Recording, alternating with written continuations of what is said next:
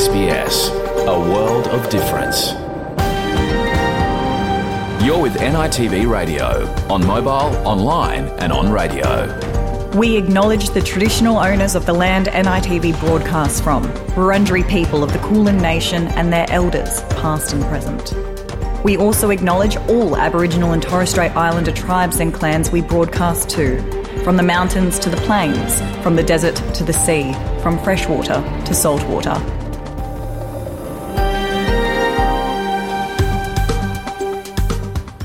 Yeah, man, welcome to NITV Radio. Coming up in your program this Friday, April 14, we'll start with some hot current affairs stories, first looking at the unexpected consequences of Gillian Lisa's resignation from the opposition front bench. In the program, we'll hear how this move has prompted a display of bipartisanship on the voice to Parliament.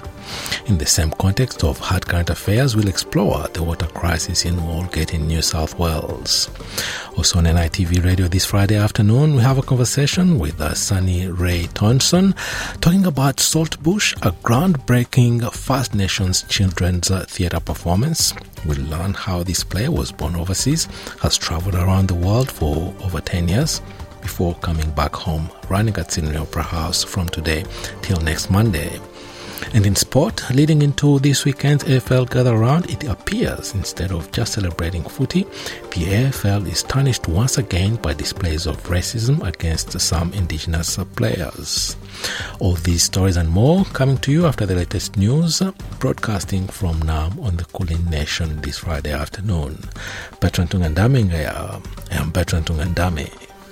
Australia Day 1972 saw the first Aboriginal embassy erected outside Parliament House. The native title legislation must be amended. And they've walked this land so many times before anybody came. I am sorry.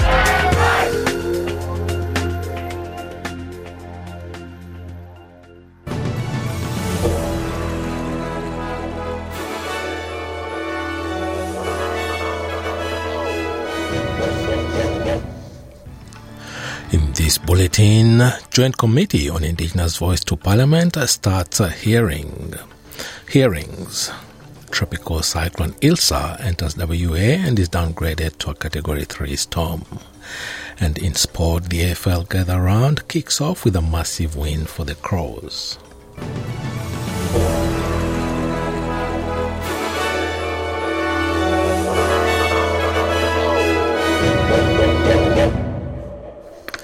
The Joint Select Committee on the Aboriginal and Torres Strait Islander Voice referendum has started its hearings. The committee is meant to determine if the text achieves its intentions by receiving contributions from various witnesses. The first day of hearings today in Canberra will hear representatives of the Uluru Statement as well as legal witnesses. Senator Anita Green is the chair of the committee. In her opening address, she said the hearings were an opportunity for all views to be expressed. It is essential that we all engage in open and respectful discussions and that all witnesses on the program have a fair and reasonable opportunity to put forward their views on the bill which is before us. These public hearings are an opportunity for the Parliament to demonstrate how it can be at its best when members and senators work together in the public interest. Senator Malandui McCarthy has warned Peter Dutton not to use crime in Alice Springs as a political football during the campaign for The Voice. Mr. Dutton has used a visit to the Northern Territory to further the Liberal no campaign position that the Indigenous Voice won't fix issues on the ground for communities. Northern Territory Senator McCarthy says issues in Alice Springs shouldn't be exploited for political gain.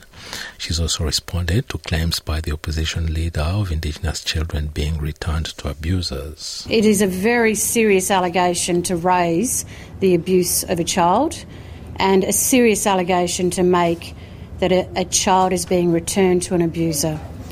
I would ask opposition leader Peter Dutton, if you are aware of this, then you need to mandatory report it to police so that there can be an investigation immediately. And if you haven't done that, I would urge you to do so as soon as possible.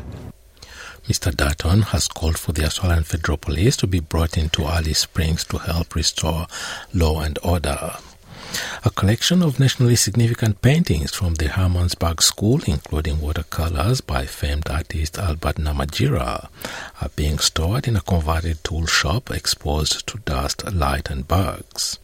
The mission at Hermannsburg, also known as Ontario in the Northern Territory, was once the home of Namatjira, who in the 1930s became the first Aboriginal artist to paint the land in Western-style watercolours. It led to international fame, with the style of Namatjira and his fellow artists becoming known as the Hermannsburg School, their paintings displayed in galleries around Australia and internationally.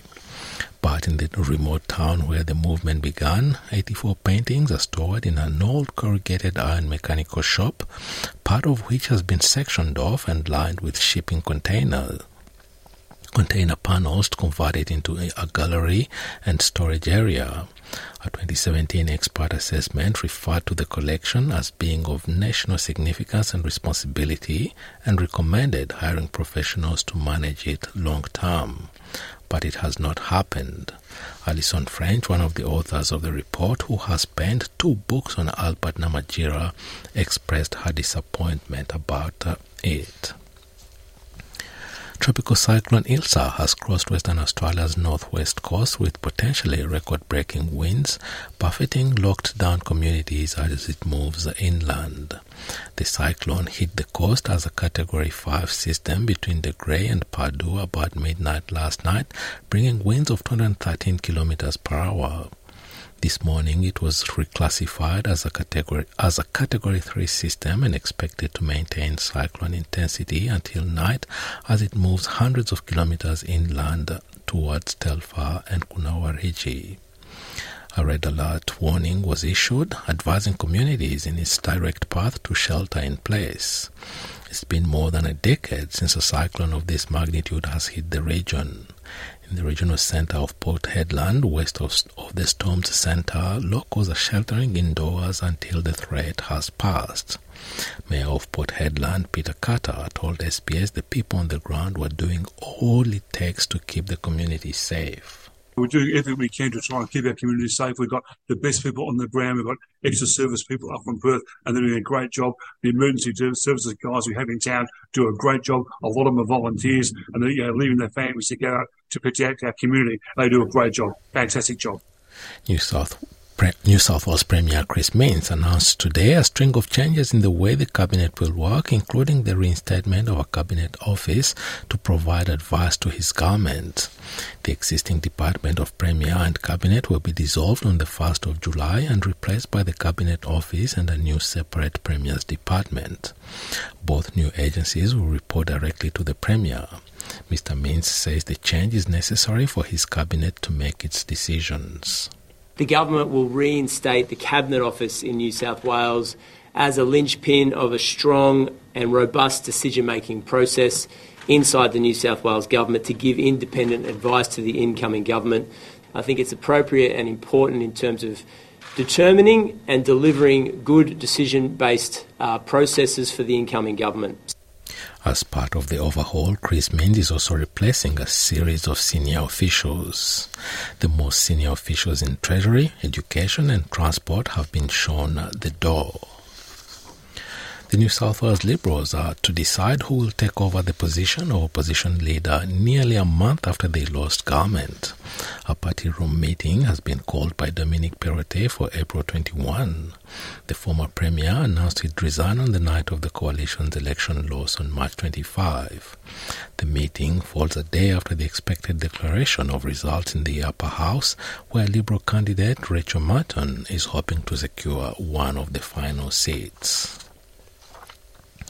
Brazilian President Luiz Inácio Lula da Silva is in a state visit to China. He met with the General Secretary of the Chinese Communist Party in Shanghai yesterday. Mr. Lula intends to reset the relationship with Brazil's largest trade partner after the 4 years presidency of his predecessor Jair Bolsonaro, which saw a frosthening of relations between Beijing and Brasilia. He says the two countries enjoy a special relationship. Nossa relação com o governo chinês Our relationship with the Chinese government is not just any relationship. By recognizing China as a market economy, we were telling the world that we did not want China to live underground in the commercial world, that China should be represented by what it represents in the world economy at that time. Mr. Lula also attended the inauguration of former Brazilian President Dilma Rousseff as the head of the BRICS Bank in Shanghai. In the United States, the FBI has arrested a man suspected of being responsible for the leak of classified documents that has embarrassed Washington for days. Video images played on news channels show heavily armed officers accompanying a young man wearing a t-shirt and shorts into a waiting car, walking with his head bowed. U.S. Attorney General Merrick Garland says the FBI has arrested a man called Jack Teixeira, an employee of the U.S. Air Force National Guard. Today, the Justice Department arrested Jack Douglas Teixeira in connection with an investigation into alleged unauthorized removal, retention, and transmission of classified national defense information. Teixeira is an employee of the United States Air Force National Guard. FBI agents took Teixeira into custody earlier this afternoon without incident. The FBI says they are conducting what they call authorized law enforcement activity in a private residence in the town of North Dayton in the state of Massachusetts. Some of the most sensitive leaked details are purportedly related to Ukraine's military capabilities and shortcomings and information about U.S. allies including Israel, South Korea and Turkey. Still in the United States, U.S. Secretary of Defense Lloyd Austin has welcomed the Defense Minister of Latvia, Inara Manasi. The pair are discussing the ongoing commitment with allies and partners to support Ukraine's fight against Russia. Both Mr. Austin and Ms. Manasi expressed eagerness for the finalization of a contract that will enable the deployment of naval strike missiles and HIMARS from the United States to Latvia. Latvia and its two Baltic neighbors, Estonia and Lithuania, are at the forefront of NATO's actions towards Russia, and Mr. Austin underlined that Latvia's contribution is large in comparison to its small size. You are among the top contributors of military assistance to Ukraine relative to the size of your economy. You reminded us of that a couple of times, and that's been very highly motivating. But Latvia has donated more than 1% of its GDP to helping Ukraine fight Russian aggression. Back home, a police officer from Victoria is facing charges after allegedly kicking someone while he was on duty. The 35-year-old senior constable has been charged with unlawful assault and assault by kicking following an internal investigation. The incident allegedly took place in Delacombe, southwest of Ballarat, in early April last year. The officer is set to appear before the Ballarat Magistrates Court in June. And to sport, the Adelaide Crows have kicked off the AFL's inaugural gather round with a thumping win over Carlton. Crow Ben Keys kicked 3, while Darcy Fogarty and Tex Walker starred for the home side. 118 points to 62 was the final score in front of 47,000 fans at Adelaide Oval. The city has hit record accommodation rates, with 8 of the 9 games being played this round already sold out. And now having a look at the weather around the country this Friday afternoon. Broome, mostly cloudy, 31. Perth, a shower or 2, becoming windy, 19 degrees. Adelaide, showers increasing, 26. Melbourne, mostly sunny, 23. Hobart, cloudy, 18. Albury-Wodonga, sunny, 21. Canberra, mostly sunny, 21. Wollongong, showers, 21. Sydney, a shower or 2, 22 degrees. Newcastle, showers, 24. Brisbane, sunny, 28. Townsville, mostly sunny, 33. Cairns, partly cloudy, 34. Alice Springs, mostly sunny day, 34 degrees. Darwin, scattered thunderstorms, top of 32. And the Torres Strait Islands, a partly cloudy day and a top of 31 degrees. And that is NITV Radio News.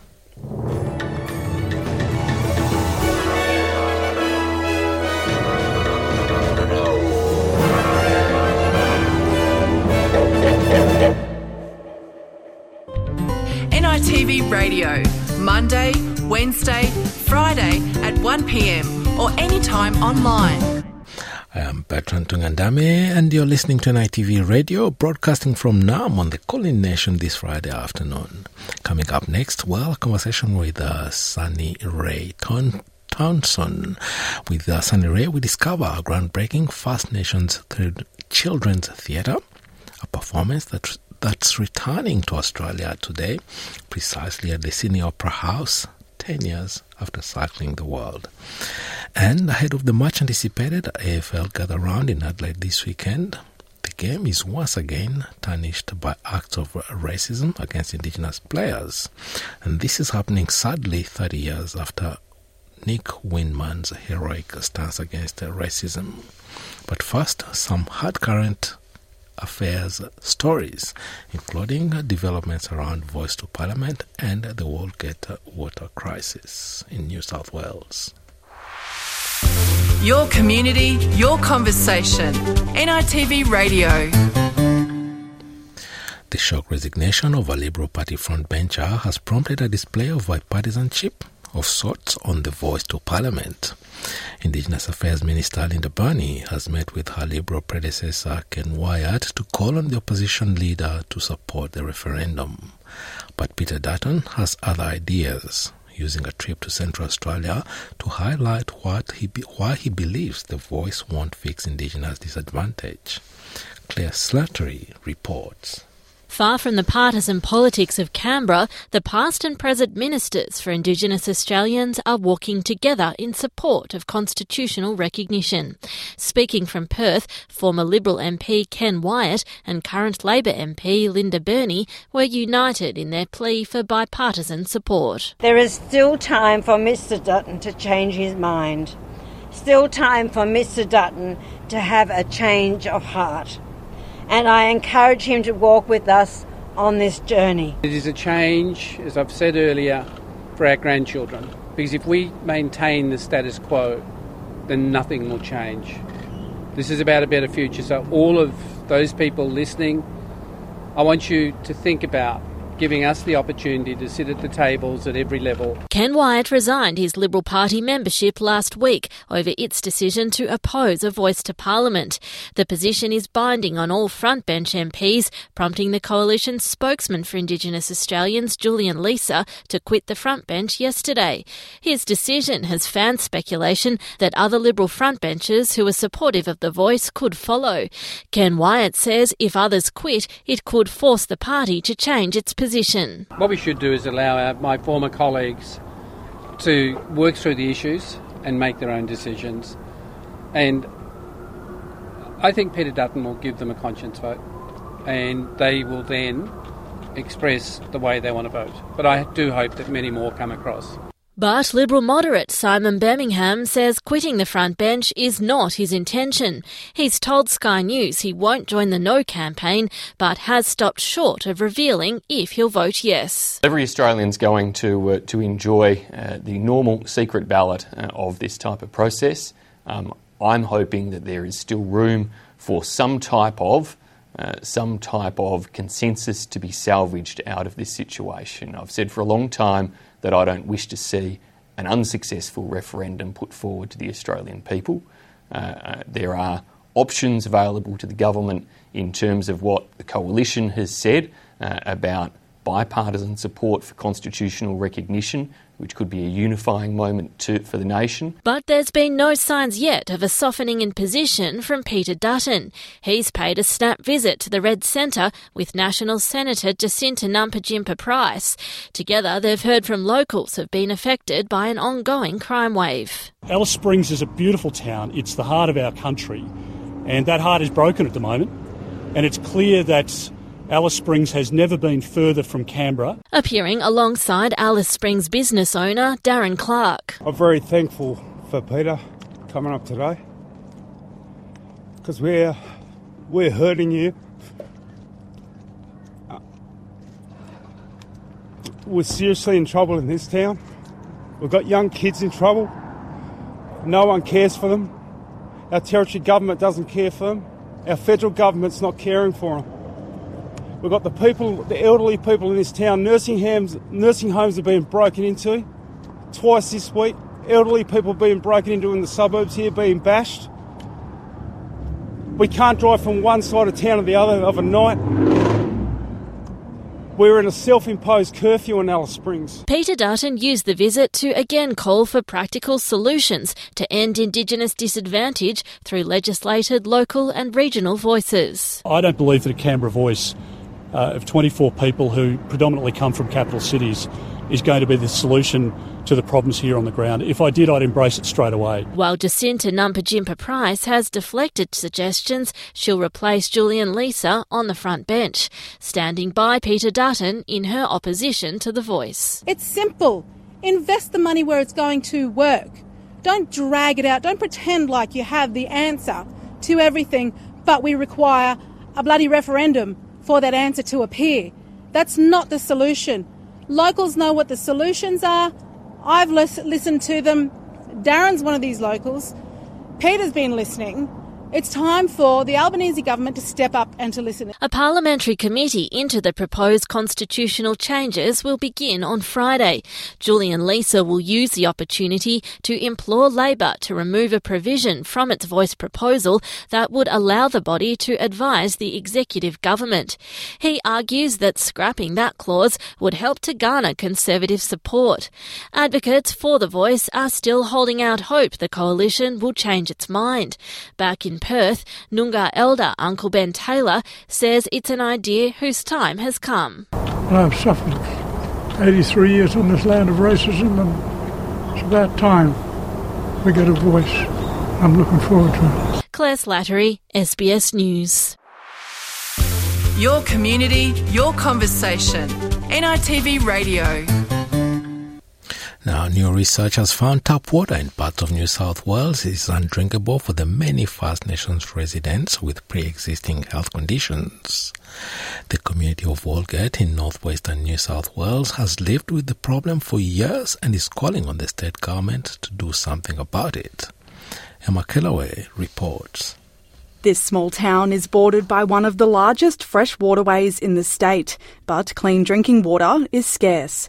Many in the community rely on bottled water, which in some cases can exceed the price of soft drink. And families on tiny incomes paying up to $50 a week for bottled water. Then that doesn't leave much money for families buying food, good fresh food, when it's in the supermarket.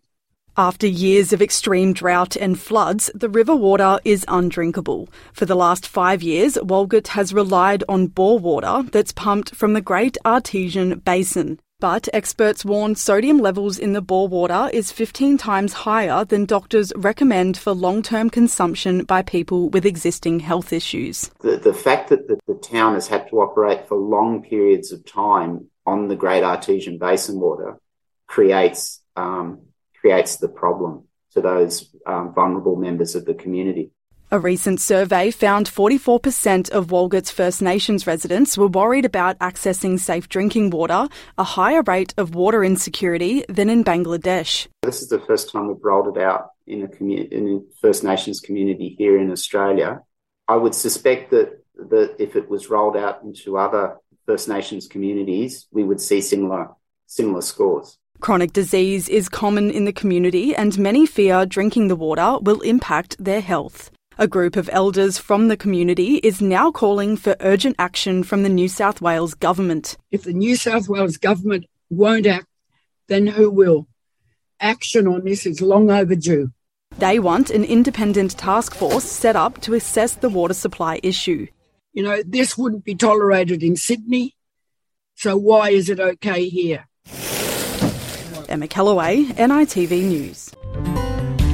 Visit sbs.com.au/NITV Radio. Now, a short time after this report about the water crisis in Walgett was aired on NITV last night, the New South Wales government responded to NITV's request for comment with Water Minister Rose Jackson, saying an executive meeting has been called to look at ways of improving the quality of Walgett's water and that she will soon meet with the community to discuss further solutions. We must now go to a break, but when we come back, Sunny Ray Townsend talks to us about a deadly First Nations theatre performance that's coming back home after cycling the world. NITV Radio. Share our stories on Facebook.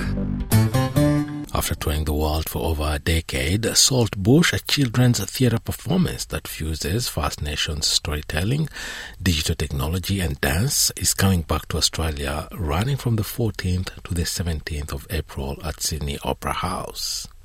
And I'm pleased to say that Sunny Ray, Salt Bush rehearsal director, is joining us on NITV Radio to take us through the play's extraordinary journey. Sunny Ray, before we dive into the story behind Salt Bush, can you tell us about yourself and your journey and how you began working on this groundbreaking play? My name is Sunny Ray. My people are of the Kadal, Samu and Deebal clans of Saibai Island in the Torres Strait. I am a freelance performer, freelance choreographer. I've travelled with Salt Bush for a good number of years, and close to nearly a decade now. With this show, I talk about this show heaps because my best friend created the show with Lily Bennett, Yorta Yorta woman from Victoria. My best friend is Dion Hasty, and he's mob, from Mariba, the Jabbergai mob. Yeah. In Far North Queensland. The role that I'm taking here today is just talking about the show, but there is another First Nations performer, Luke Curry Richardson. He is dancing in the show, taking the position that I used to take. So I've passed the torch on for him to, give life to the show. Now, Salt Bush is described as an all-ages interactive journey through First Nations culture, but it's way, way, way more than that. Can you tell us a bit more about Salt Bush? So Salt Bush is a children's cheering carpet and is fully interactive. The story is about a boy and a girl. They take you through all the landscapes of Australia. Each landscape is fully interactive, and there's a message behind each landscape as well. And that message is telling us and educating young ones that we have to look after our country and our landscape because we enjoy it now, but we have to be able to take care of it so others down the line in other generations can have that fulfillment and that joy that we as First Nations people, have with the relationship that we have with our landscape, because our songs and our stories come from that. Yeah, and the name itself, Salt Bush, the play is inspired by salt bush, a plant that can be found across the entire country and used by First Nations peoples as food, medicine, for agricultural purposes, and many, many other uses. Yes. Like you said, it's there for medicinal purposes as well. And like if you think nowadays, the world and wider Australia are turning to First Nations medicinal practices, because sometimes Western medicine don't work. So it's great to have that knowledge and share it with, other mob. Now, Salt Bush is coming to Australia, as you mentioned. It has travelled and toured the world for many years. Why has it taken so long to come back to Australia, the country where the story begins? Well, we did have a pandemic. So the show, it was created overseas in Italy. Yeah. So the show came about because Davido from TPO, an art company that creates children's work in Italy, in Prato. It took 6 weeks to create the show in Italy. And then it came to Australia, toured Australia for a bit, I think 2-3 years. Then I had jumped onto the show. When I jumped on it, we went to, my first show was here in Carriage Works. And then we took it to Victoria and Adelaide. Its first international leg was in South Korea. So we went to South Korea, we did Japan, we did India, we did Paris, France, we did Austin, Texas, Japan, and for about 9 years, 3 to 4 times a year, we did different provinces in China. We went to South America, went to Mexico last year. I think it was 2018. Wow. 2018 or 2016. Yeah. We also did the Commonwealth Games. Yeah. There was an art show at Broadbeach with all of the First Nations programming, and we were part of that. But yeah, the show has been everywhere internationally, and I've been with it as well. Going to Amsterdam as well. In Italy. But like I said, it's been everywhere. Yeah. And I've been there for the majority of it, which has been amazing. Just around the world. And the show is not just about showcasing First Nations storytelling. It also blends modern techniques, including participatory elements, sensors and infrared cameras and all that kind of high-tech. Tell us about the inclusion of all these different techniques. Each scene is an artwork which is done by Delwa Mannix, an Aboriginal woman from the Central Desert. And initially I think she painted like 20 pieces of artwork. And what they had done is they'd turned these artworks into different kinds of scenery, which is projected down onto the floor. In all, I think there is, 19 altogether. So out of 20 paintings, they chose like 9 scenes, and each scene has a different form of technology in the way that they use it.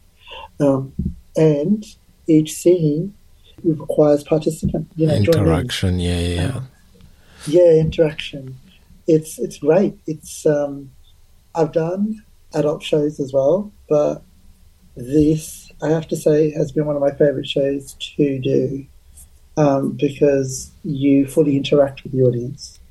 And the show has now evolved to a point where it used to be kids that come on, but now we find that the parents want to get involved in the storyline as well, which is, it's beautiful because it is a story for the young ones, but it also educates, like I said earlier, families about how to take care of country.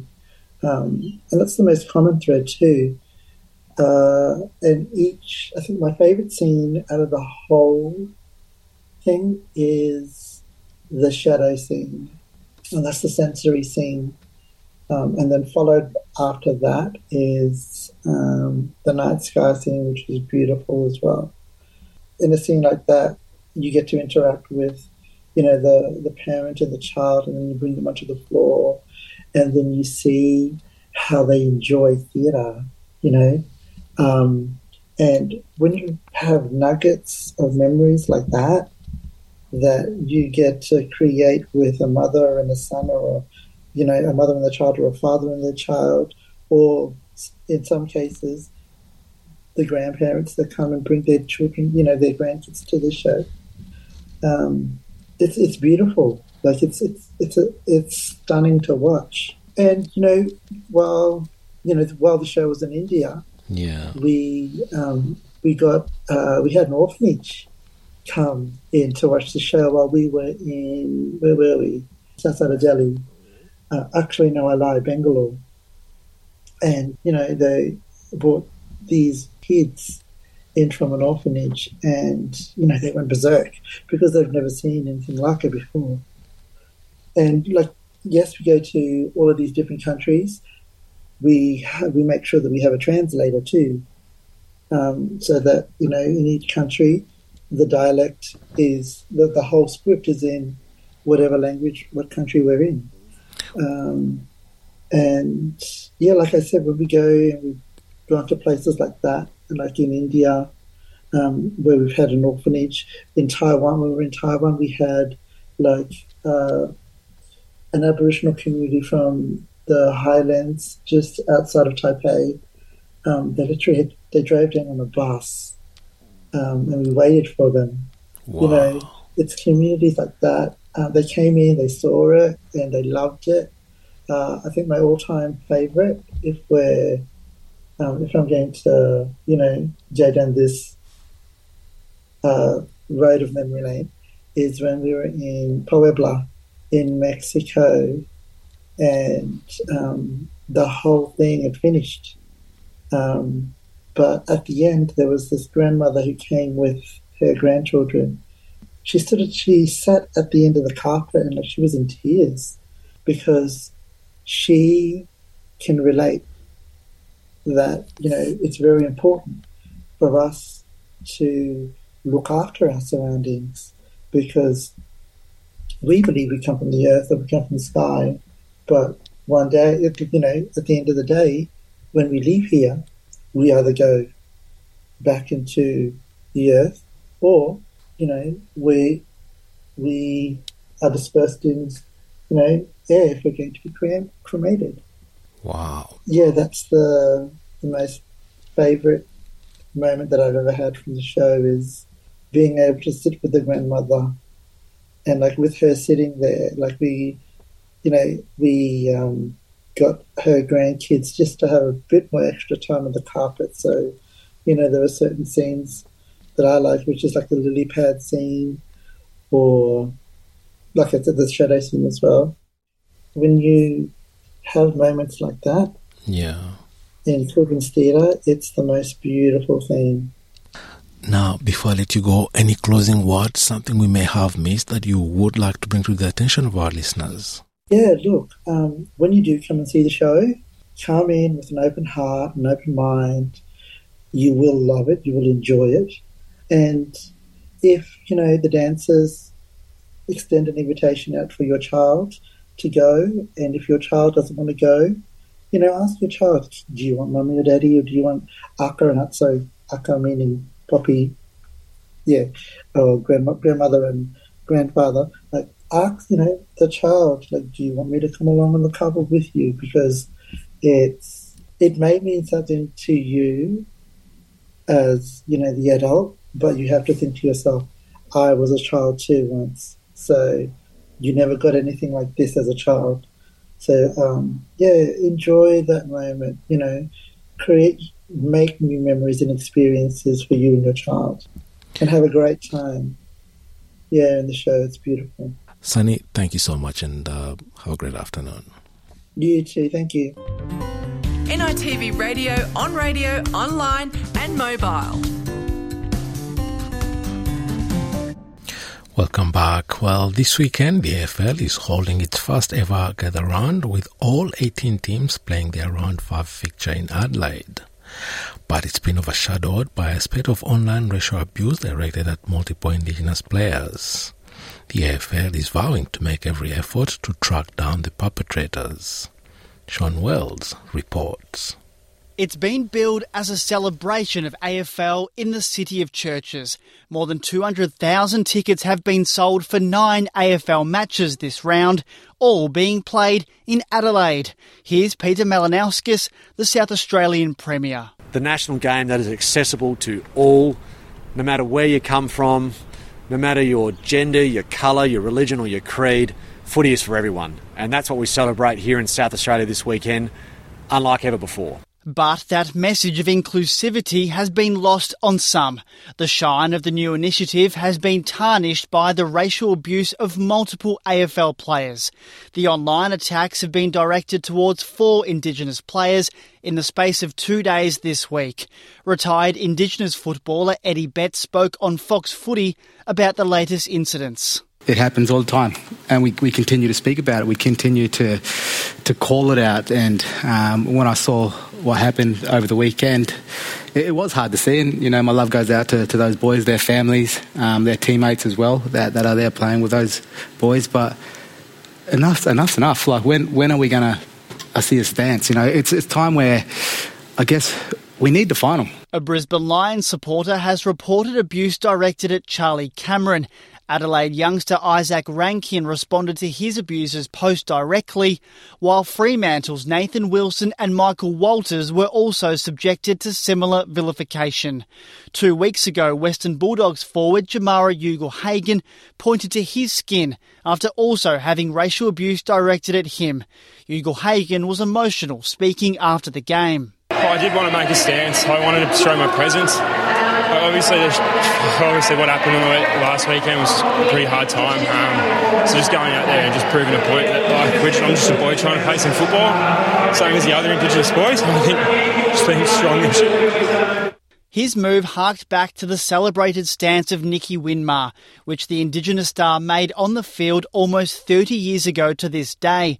Grant Hansen is an Indigenous broadcaster. We can go back to Sir Doug Nicholls' days and even before Sir Doug about racism in the AFL. But it's not just something that the AFL are dealing with. It's a society thing as well. It's a much broader scale that we're looking at just besides the AFL.